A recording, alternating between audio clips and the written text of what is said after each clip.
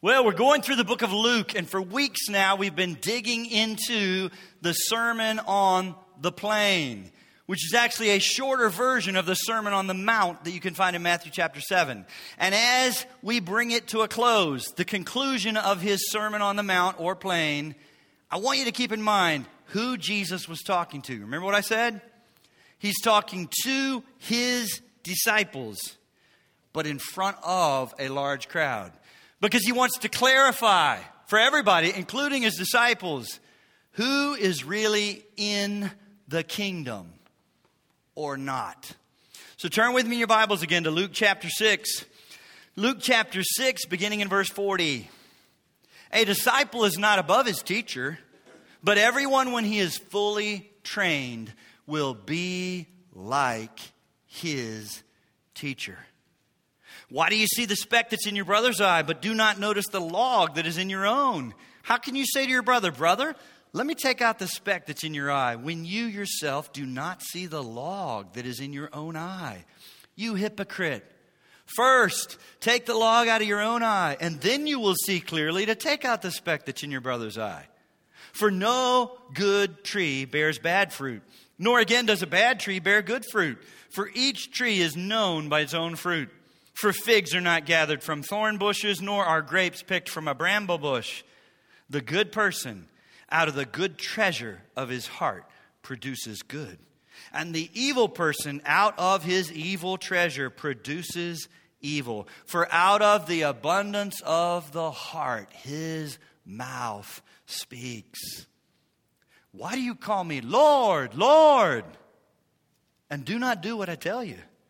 Everyone who comes to me and hears my words and does them. I'll show you what he's like. He's like a man building a house who dug deep and laid the foundation on the rock. And when a flood arose, the stream broke against the house and could not shake it because it had been well built. But the one who hears and does not do them is like a man who built a house on the ground without a foundation. When the stream broke against it, immediately it fell. And the ruin of that house was great. Now, I hope you realize in this parable that he concludes with, the house is a life. We're all building a life. We're all making choices. We're all living in certain ways. And Jesus wants to clarify, who is it that is following him, living for him? Who is it that's been born again? Who is it that is in the kingdom or not? Because this can become confusing. People can think they're in when they're not. People can have lack of assurance that they really are when they are. And so Jesus is bringing this to us to clarify for us. In fact, once again, you'll find places where Jesus is certainly wanting to comfort people. You'll find it relentlessly. He was full of compassion. But you'll see places where Jesus was actually trying to rattle and shake up people and unsettle people because he loves them enough who might just think they're okay when they're not okay. This is one of those messages. This message is much more of a warning, a sober warning to all of us. He's actually wanting to thin out the crowd because he was never interested in just being a pop star or celebrity that had a huge following. Jesus wanted to make disciples.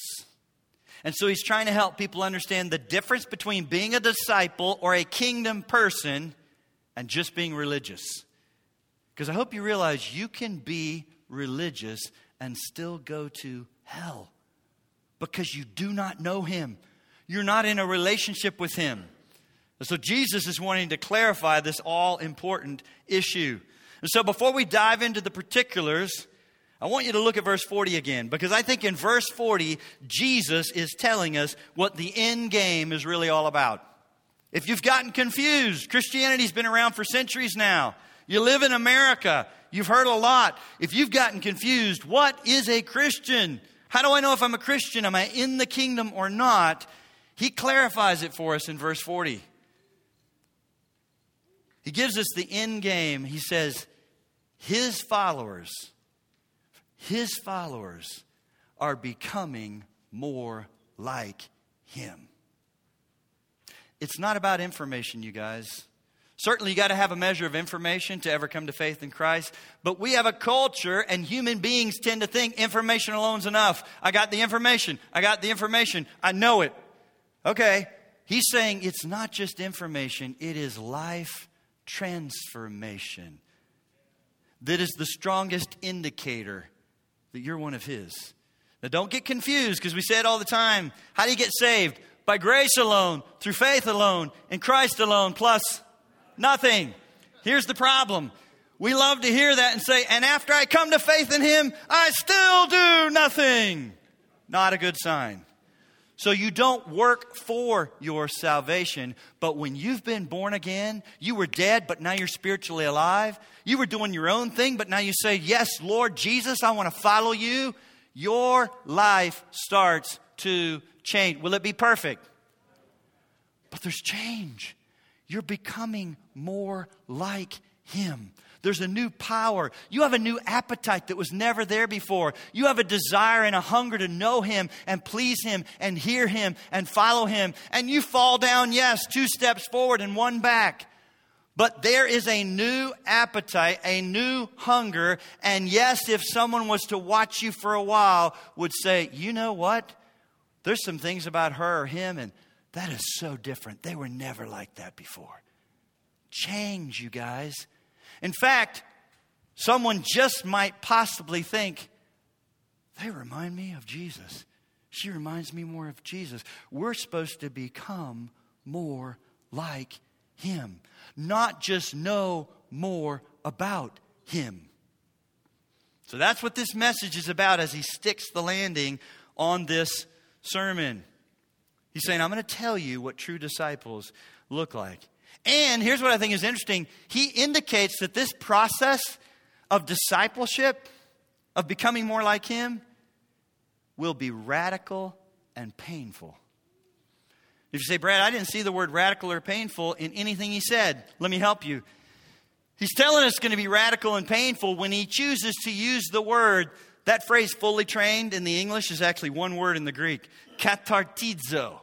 He chose to use that word to indicate what his followers will look like. And it's a word that meant to mend a torn fishing net or to set a broken or dislocated bone back into place. Now, 2 things I think that are indicated by that when you think about it. In other words, when we come to faith in Christ, we're a mess. We're ruptured. Our lives are ruptured and torn and broken. Oh my goodness, the priorities we have, what we want, how we think is often so disjointed and misaligned from how He would want us to live and think. We show up messed up, but we don't just stay the same. All this out of alignment. And so this word means to begin to sew something back up or to put a broken or dislocated bone back into place. So there's the second thing that's worth noting. The process is personal and will be painful. And you just might need help from someone else. You know anything about a dislocated or broken bone? I know Hollywood shows us on a regular basis sometimes the hero, like Rambo hanging on the side of a cliff, using just one arm and his teeth to sew his own arm up. All right, I don't think we have a lot of Rambos sitting with us. Like, I can't suture this myself. You ever seen a dislocated shoulder? I played football. I saw it many times as someone came to the sidelines in excruciating pain. And I haven't seen anybody yet. I never saw them say, I'll take care of that myself. No, they needed a trainer to come over and say, now hold still. Because this is really going to hurt. But it's going to feel a lot better after I do this. And I mean like, blinding pain at the top of your head, like white lights everywhere. And then you feel better. But you would never have done it to yourself. You needed help. So here's what I want you to understand. True followers of Jesus Christ, yes, they arrive ruptured, dislocated, stuff's broken, but they don't stay that way. And the process of becoming more like Him when He lives in you and you have a new desire is often painful and involves other people. which is why our church family doesn't just do this. I love this. I work hard for this moment to study, to teach you. But we don't think just sitting in a big room or watching online is enough. And I fear what's happened from COVID is a lot of so-called Christians have decided, couch church is great, I'm never going back. That would be a really bad idea. If you understand what Jesus is really saying, just listening to good sermons, downloading great sermons, loading up your podcast, listening to worship music, but being all by yourself, not connected with a real body, will not move you towards becoming like Jesus. We will never get unstuck or do what would be necessary in our lives all by ourselves. Which is why our church does community groups. Not because we're like, I don't know what to do with several nights of my week. No, we're all busy. But to be at close range with other believers, holding on to each other, praying for each other, helping each other. It's why we do biblical counseling, where we sit down with one person or a couple to help them get unstuck, right? Often we're so stuck. Some of us have been that way so long. My whole life I was like this. Dislocated, something broken, something ruptured, to the point that you think it's normal.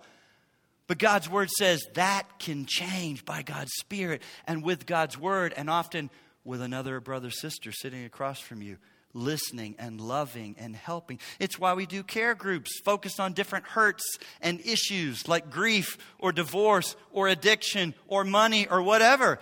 Because most of us need help.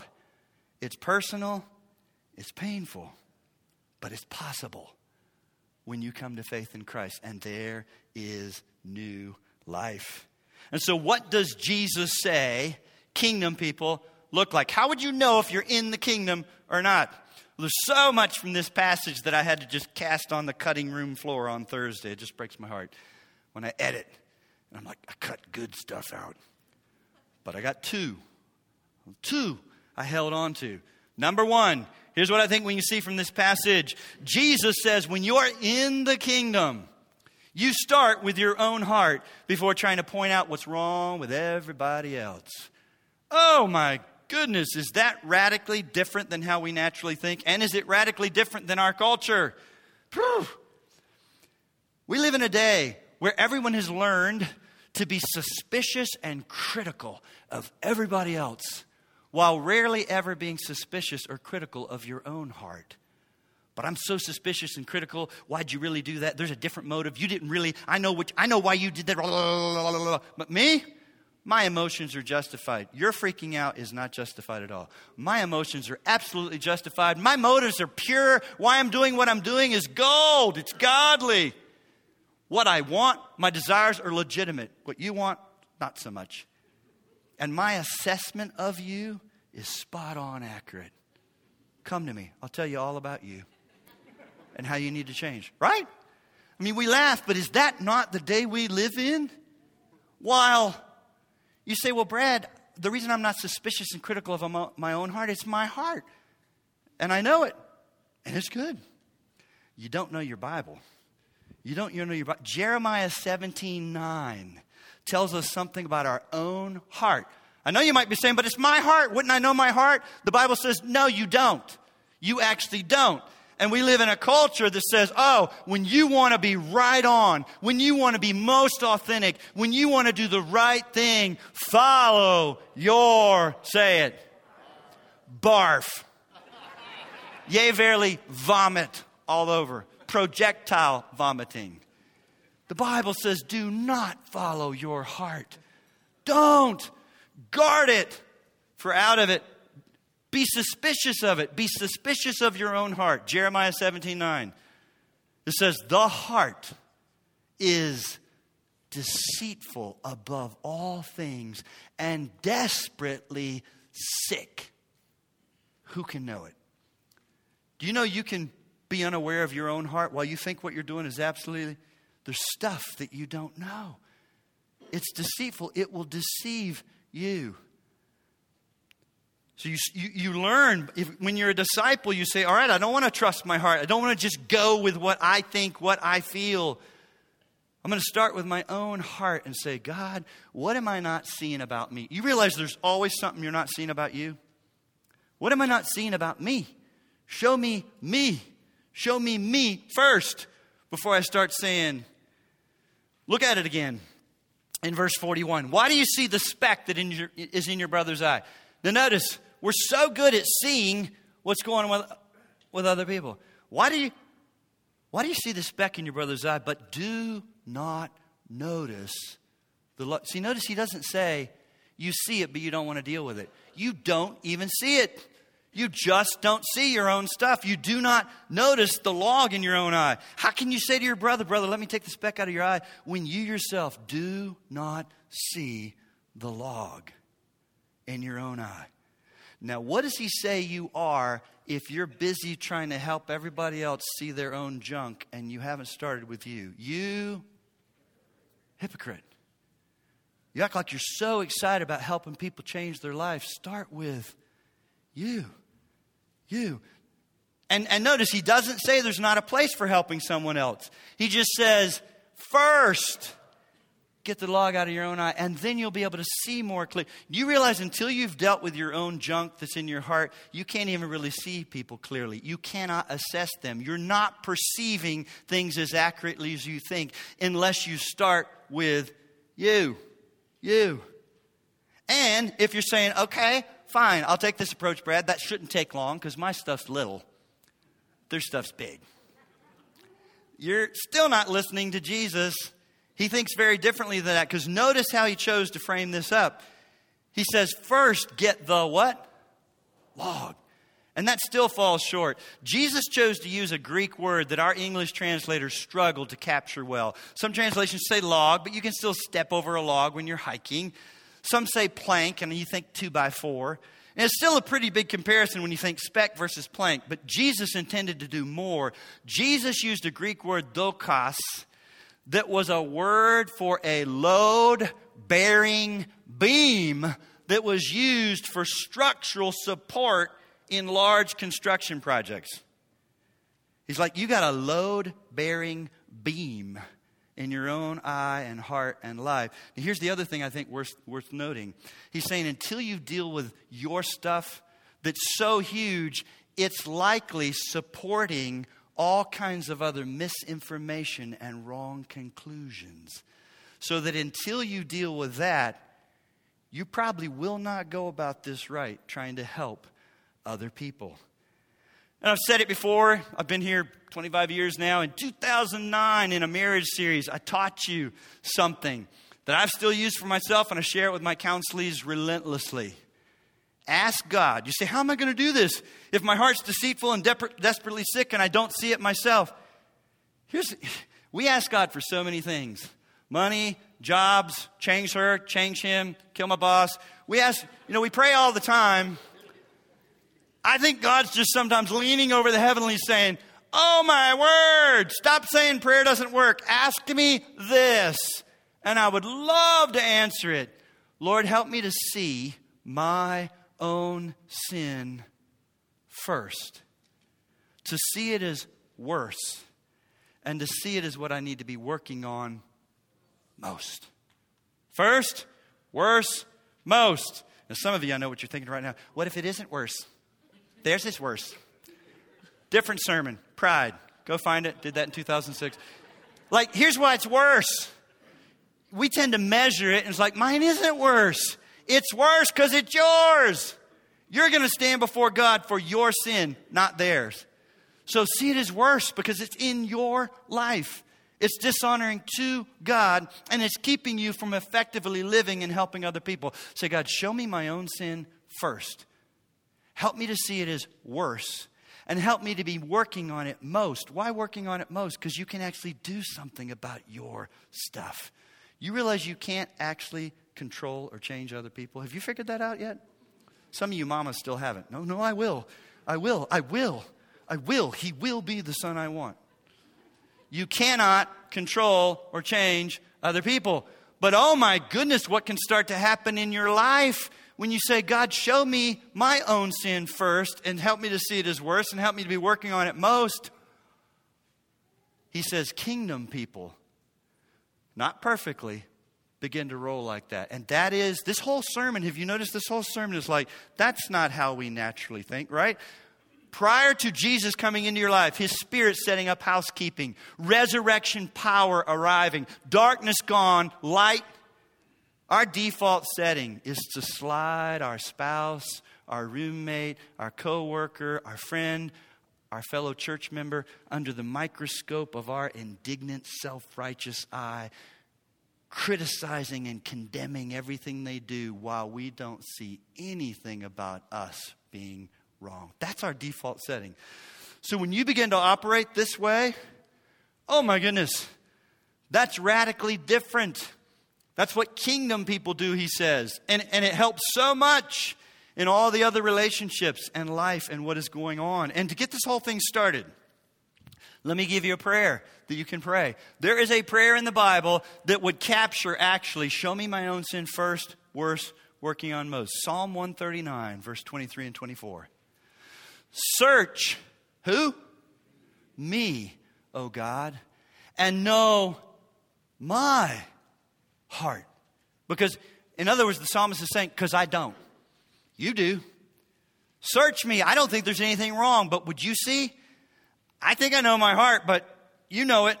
Know my heart and my thoughts. And see if there be any grievous way in me, and lead me in the way everlasting. Kingdom people start with their own heart. Kingdom people don't rise up, and now that they know Jesus and know his word, they hate people even more. They're very angry. They're very judgmental. They're very self-righteous. They're very condemning. There was a group in Jesus' day that were just like that. Did Jesus love them and did they get along well? Pharisees. Did they follow him and know him? Were they becoming more like him? Watch out, you guys. Just hating sin more and thinking God's called you to condemn every single person you see doing anything contrary to his word is not a good sign. Don't hear me saying God doesn't use us to speak truth. But oh my goodness, the first thing about your life is you're just so taken with, change me, oh God. Help me see what I'm not seeing about me. Continue your good work in me. I want to be more like you. Less of me, more of you. Number 2, Jesus says, when you're in the kingdom, and this is very similar. I chose 2 that are very similar. You start trying to put God's word into practice in your own life. You're like, what? You mean I've got to do it? I thought I just needed to know it and be able to quote it and stick the landing with a reference.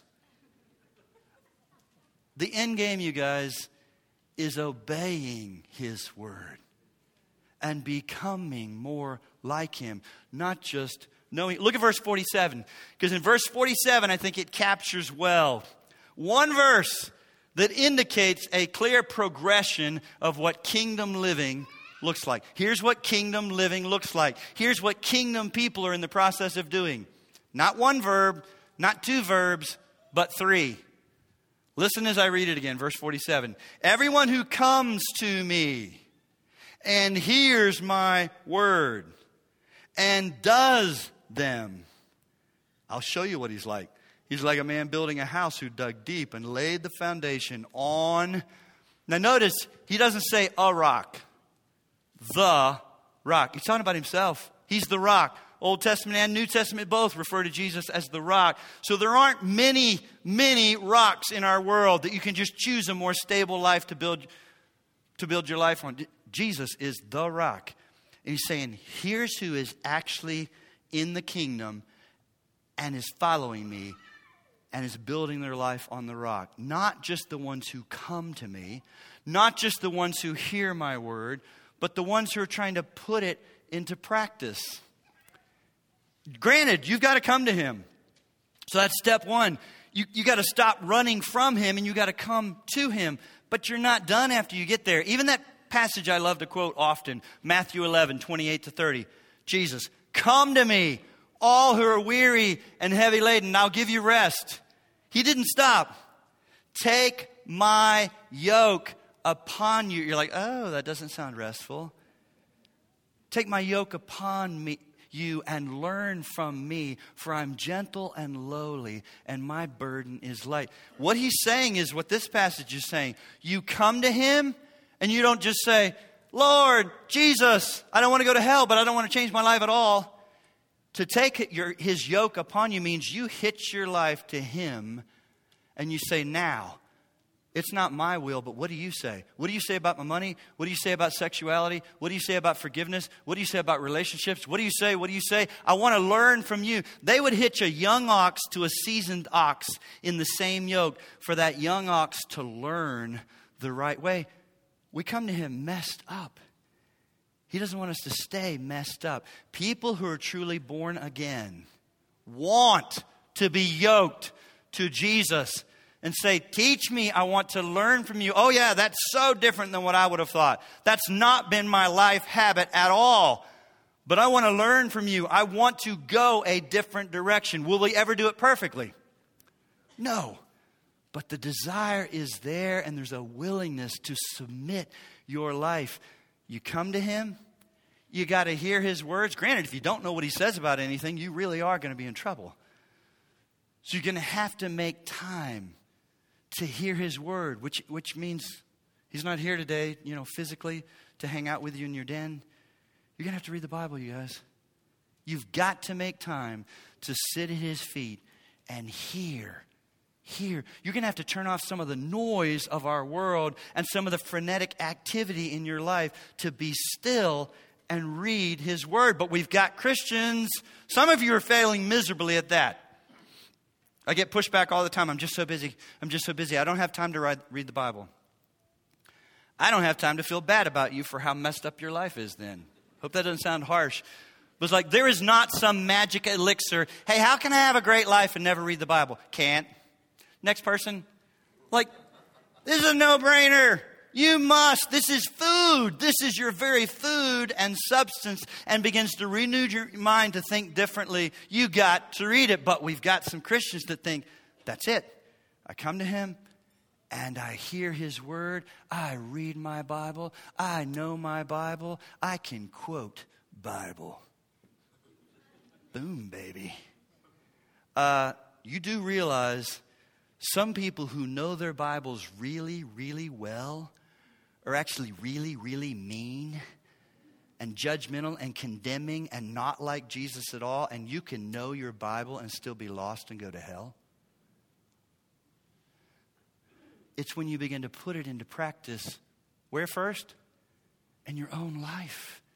Your own life.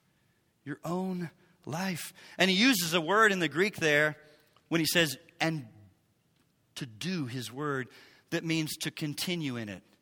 You don't give up quickly. Oh my goodness, right? When you read his word and it says this and I've been doing that, will that change easily and quickly?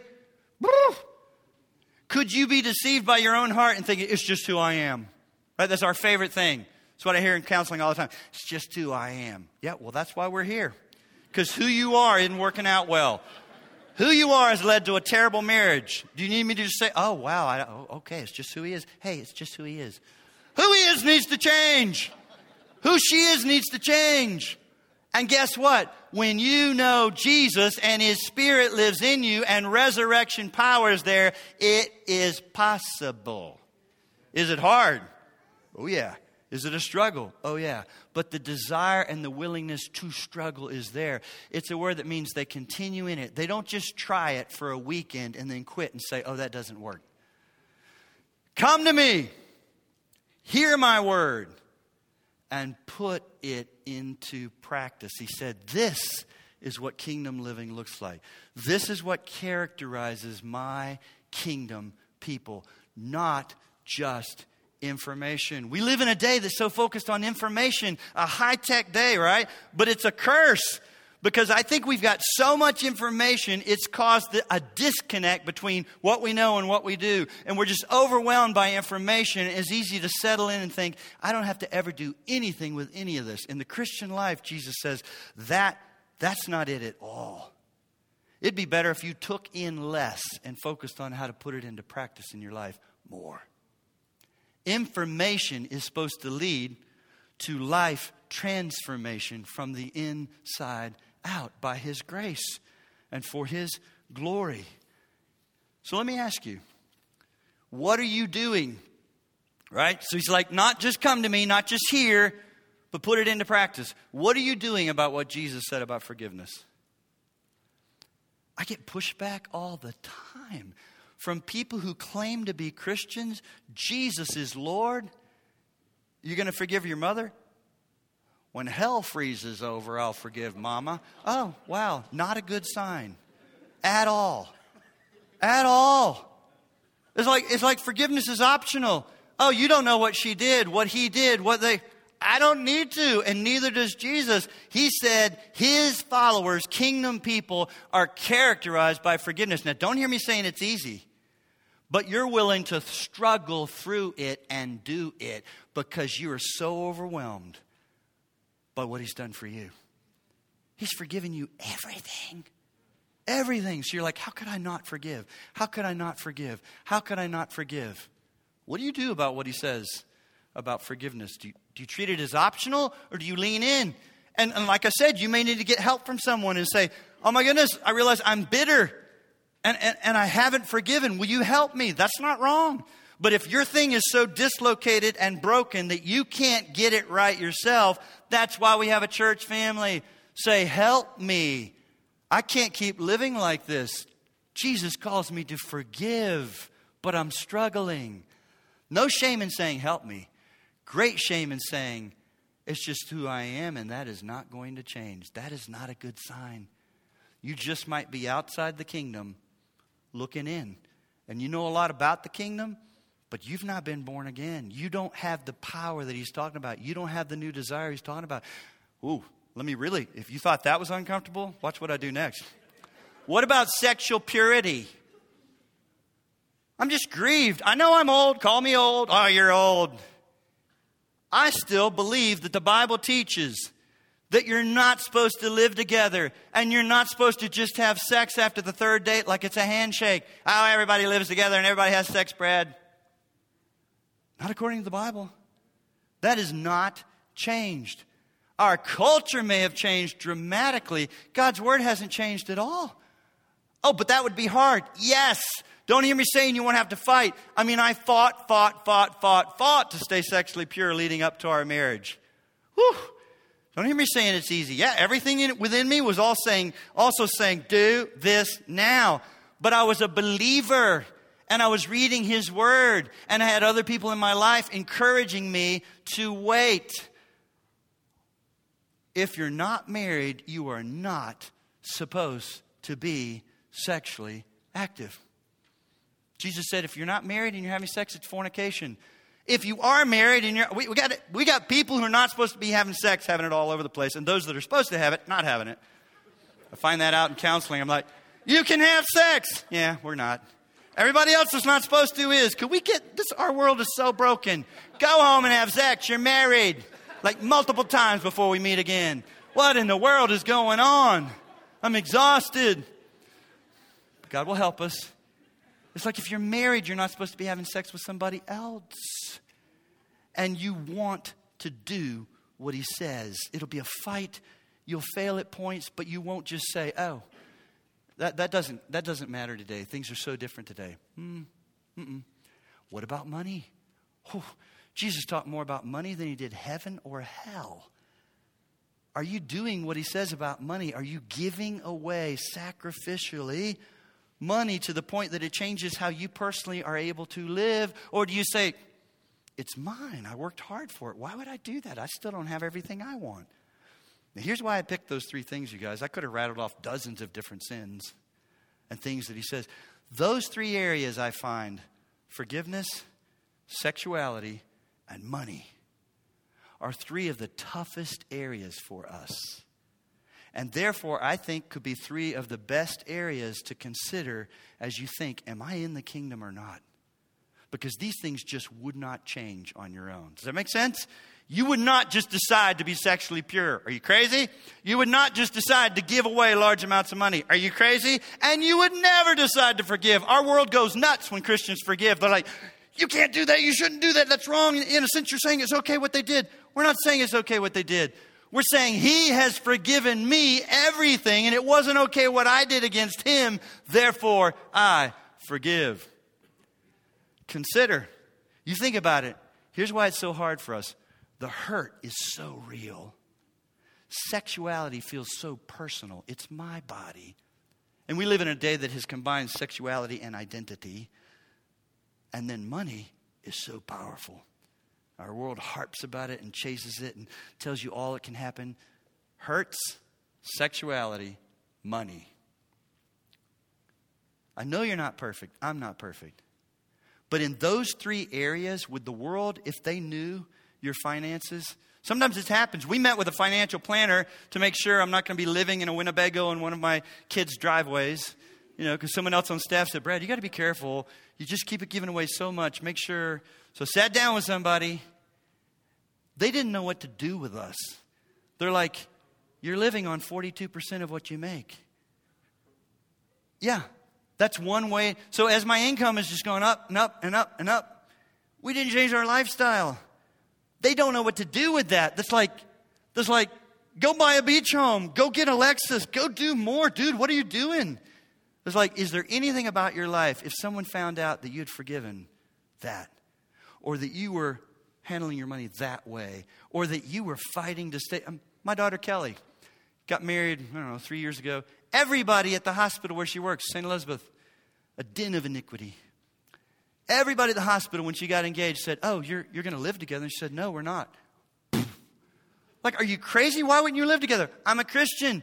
It's like, is there anything about your sexuality, your forgiveness, or your money that would cause the world to say, that's nuts? Guess what? There ought to be. This whole sermon was about, right? Upside down living. Do you have a desire to put His Word into practice in your own life versus I know more, I know more, I know more, but it's all just head knowledge and it hasn't changed any area of your life? And don't make a mistake here. You may differ with me, but this is not a passage that is teaching, oh, you can come to faith in Christ for salvation. And this passage is about the optional, rigorous discipleship process that you might sign up for 2.0 and build your life on the rock and get serious. There is that teaching out there. Just pray a prayer, ask Jesus in your heart. Nothing has to change. News alert, the Bible doesn't teach that. And Jesus didn't teach that. When you come to faith in Christ and say, yes, Lord Jesus, a change process starts. You will not be perfect, but there's a change process. And that's what he's saying. My disciples are in a process of change. It's katartizo. Things that were ruptured being sewn back up. Things that were broken and dislocated being put back into place in a way that changes the direction they were moving, what they think, what they say, what they want, their priorities, their motives, their desires. It's not supposed to be, wow, golly gee, Uncle Freddie looks just like he did before he put his faith in Christ 15 years ago, 20 years ago at a Promise Keepers conference. He walked the aisle. We know he's saved. He still drinks hard. He cusses. He doesn't go to church. He doesn't want to read his Bible. Praise God, we know Uncle Freddie's not going to hell. You really need to get rid of that theology. The best thing you could do for Uncle Freddie is pray for him to be born again. And here's the problem. Somebody gave Uncle Freddie a false assurance now that he's okay because he walked an aisle. Jesus would never have done that. That's why Jesus in this sermon is saying, let me tell you who my true disciples are and who kingdom people are. It's not people that make a decision. Jesus was not interested in getting a bunch of decisions. He was calling disciples to himself who give up their lives and say, yes, Lord Jesus, who hitch their life and yoke up with him so that now they're saying, I would never have thought that, Lord. I would never have done that with my money. I would never have forgiven. I would never have tried to stay sexually pure. But because your word says it, I'm going to try to do it. Whoo, help me, help me. And when you really get stuck, praise God, you happen to be in a church family where you don't have to just be stuck all by yourself. And you say, somebody help me. Can I get counseling? Could I get help from another woman or man in our community group just over dinner? Is there a care group that I could sign up for where we would go through some specific stuff to help me with grief or divorce or addiction? There's a desire to change and please Him. And that's what begins to rock our world. The reason we've seen so little impact from Christianity in America is because so few of the people who say they're Christians are actually Christians. You know, every time you see one of those surveys, 67% of Americans still claim to be Christian. Don't be overly encouraged by that. There's no way our country would look like it does if that was true. One of the biggest mission fields today is among people who are already religious, who think they're okay because they were baptized as a baby, or baptized as an adult, or walked an aisle, or shook a hand, or signed a card, or lit a candle, or burned some incense, or did something that they think now takes care of them. But they've never been born again. And if you think I'm just making this harder than I should and scarier than it should be, when you look back at the Sermon on the Mount, you realize this is the second time he's bringing this message. And he's not bringing it exactly the same. Just like this message is very different than the first hour. I've got Post-it notes all over this thing that you're not getting that they got. Because it was way too long. And I don't think he ever changed it because it was too long. Because he's perfect. But yours truly sometimes is like, ooh, we got to change that. He didn't do the same message. So listen to the Matthew 7 version. He did not intend this parable about house on the rock, house on the sand to mean, if you want to get serious about discipleship, then you begin to obey his word. Matthew 7, beginning in verse 21. Not everyone who says to me, Lord, Lord. Now that's the same as we got in Luke 6. Let me help you right there. When in the Semitic language in that day, when you said a name twice, it meant there was passion and emotion. And so you think about Jesus stood and said, oh, Jerusalem, Jerusalem, how I would have gathered you under my wings like a mother hen. David in the Old Testament, when he found out his son Absalom had been killed, he said, oh, Absalom, Absalom. Jesus, when he really wanted to get Martha's attention for buzzing around the kitchen and rebuking her sister for sitting at his feet, said, Martha, Martha. So it was a way to express passion. Guess what? Someone could not just say Jesus is Lord, but could say it with passion and emotion. Lord, Lord. Not everyone who says, Lord, Lord, will enter the kingdom of heaven. He's saying you're not even in. But the one who does the will of my Father. On that day, what day? That final judgment day that we're all going to stand before him. On that day, many will say to me, Lord, Lord, did we not prophesy in your name? This is getting scarier. Did we not cast out demons in your name? Did we not do mighty works in your name? And I will say to them, I never knew you. Depart from me. You can say, Lord, Lord, with gusto, and guess what? You can actually be serving in the church. Doing church stuff. Doing Christian kind of stuff. And do you realize you can be a pastor and preach sermons and still go to hell? And be lost? I don't want to be that guy. I don't think I'm that guy. And when you want to know, am I truly saved? Listen to me. I hear people say, well, and mothers are so guilty of this. They'll actually try to talk a son or daughter, adult one, out of questioning their salvation. Oh, no, we know I was there when you prayed your prayer. I was in your bedroom, you were 7, you cried. Mom, please stop. One of the best things you could do is let that son or daughter question whether they're okay when they're not living anyway like Jesus has called us to live.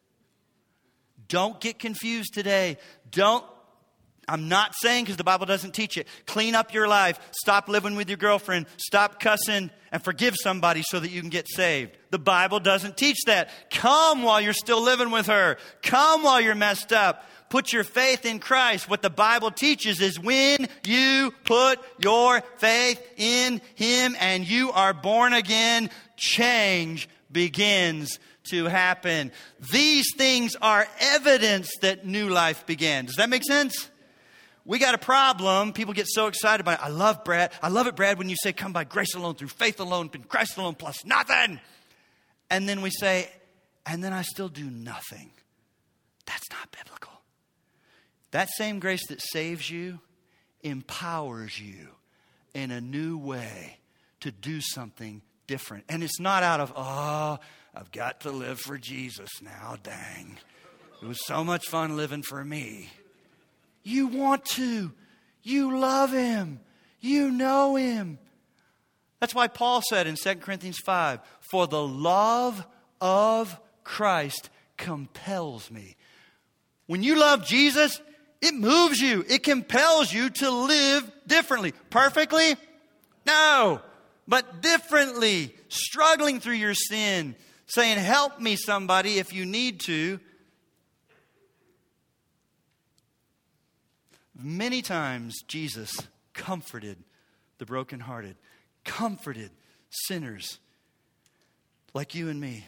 But this is one of those messages, and you'll find more than one of them, where instead of ending with comfort, he wanted it to end with a sober warning. Because he loves people. He doesn't want people to go to hell thinking they're okay when they're not. And so you think about the final phrase he leaves ringing in our ears is actually a sober warning about the total collapse and ruin of a life that's not built on the rock. It's not talking about someone who didn't decide to go 2.0 level discipleship. It means they were never saved to begin with. Ever. Regardless of what they're saying with their mouth, regardless of how they served in the church. You see it. I've been here 25 years, so I see it a lot. And it's heartbreaking to me. Trust me, I still have some unconverted adult kids. I baptized all of them. But I don't run around saying, I know all 5 of my kids are Christians. Just 2 of them don't live for him at all. No. 2 of them were never born again. And I've watched kids who grew up in your Christian homes. You did it right. You did it well. You taught them. And then you watch them go off to college, or you watch them take their first job in another city, and all of a sudden, it's like Christianity is no longer real to them. They have no desire to follow Jesus or do anything that he said. The best thing you could do is pray for them. Not keep saying, well, I know he's a Christian. I know she's a Christian. Here's what was going on. It was always secondhand, cultural, and environmental. As long as they were right here or in your home or in our student ministry, they could do it. But once they were removed from that and they stepped out on their own, it was over. They didn't lose their salvation, you guys. They were never saved to begin with. Now, don't hear me saying there can't be some bumps along the way where your kid leaves the home and does some terrible, heinous things initially. Sometimes they'll do that. I'm talking about she's 47 now. Don't keep saying, I know she's a Christian, if there's no desire to do anything that Jesus says. Say, oh God, in mercy, would you save her? Would you reveal your son to her? Would you bring new birth and new life? This passage tells us it's possible to be in and around the trappings and furniture of the gospel, to hear it preached, to hear it sung, and to even say you believe in some of the doctrines that support the gospel. And you could even do ministry that promotes the gospel and still not be in the kingdom. Because you've never experienced that gospel for yourself. Because when you do, when a gospel spark is ignited in you by faith in Christ, that spark becomes a bit of a flame that begins to change you and what you want and why you do what you do and what you think and what you believe. And you start to look somewhat different than the world who doesn't know him. Where are you? You're in church, but are you in the kingdom or not? What are you doing with all the information you have, Bible information? Would anybody look at you and say, oh my goodness, why do you do that with your money? Why did you forgive her? Why did you? Are you putting his word into practice? And do you have a humble posture of, God, show me my own heart first. Oh God, thank you for your word. Not just the places where you console us and comfort us. We love it. But even these places where you bring us a sober warning because you love us that we might not be deceived and have our own hearts deceive us into thinking we're okay and we're in when we're not. Oh God. Oh God. Those of us that are on the rock, make it more solid. Give us a renewed desire to say, I want to please you, I want to obey you, and if I need to get help, I'm going to finally get that help and stop making excuses. And for those who simply have religion and Bible information, would you unsettle them and bring them to genuine faith in Christ? New birth. For your glory, I pray in Jesus' name. Amen.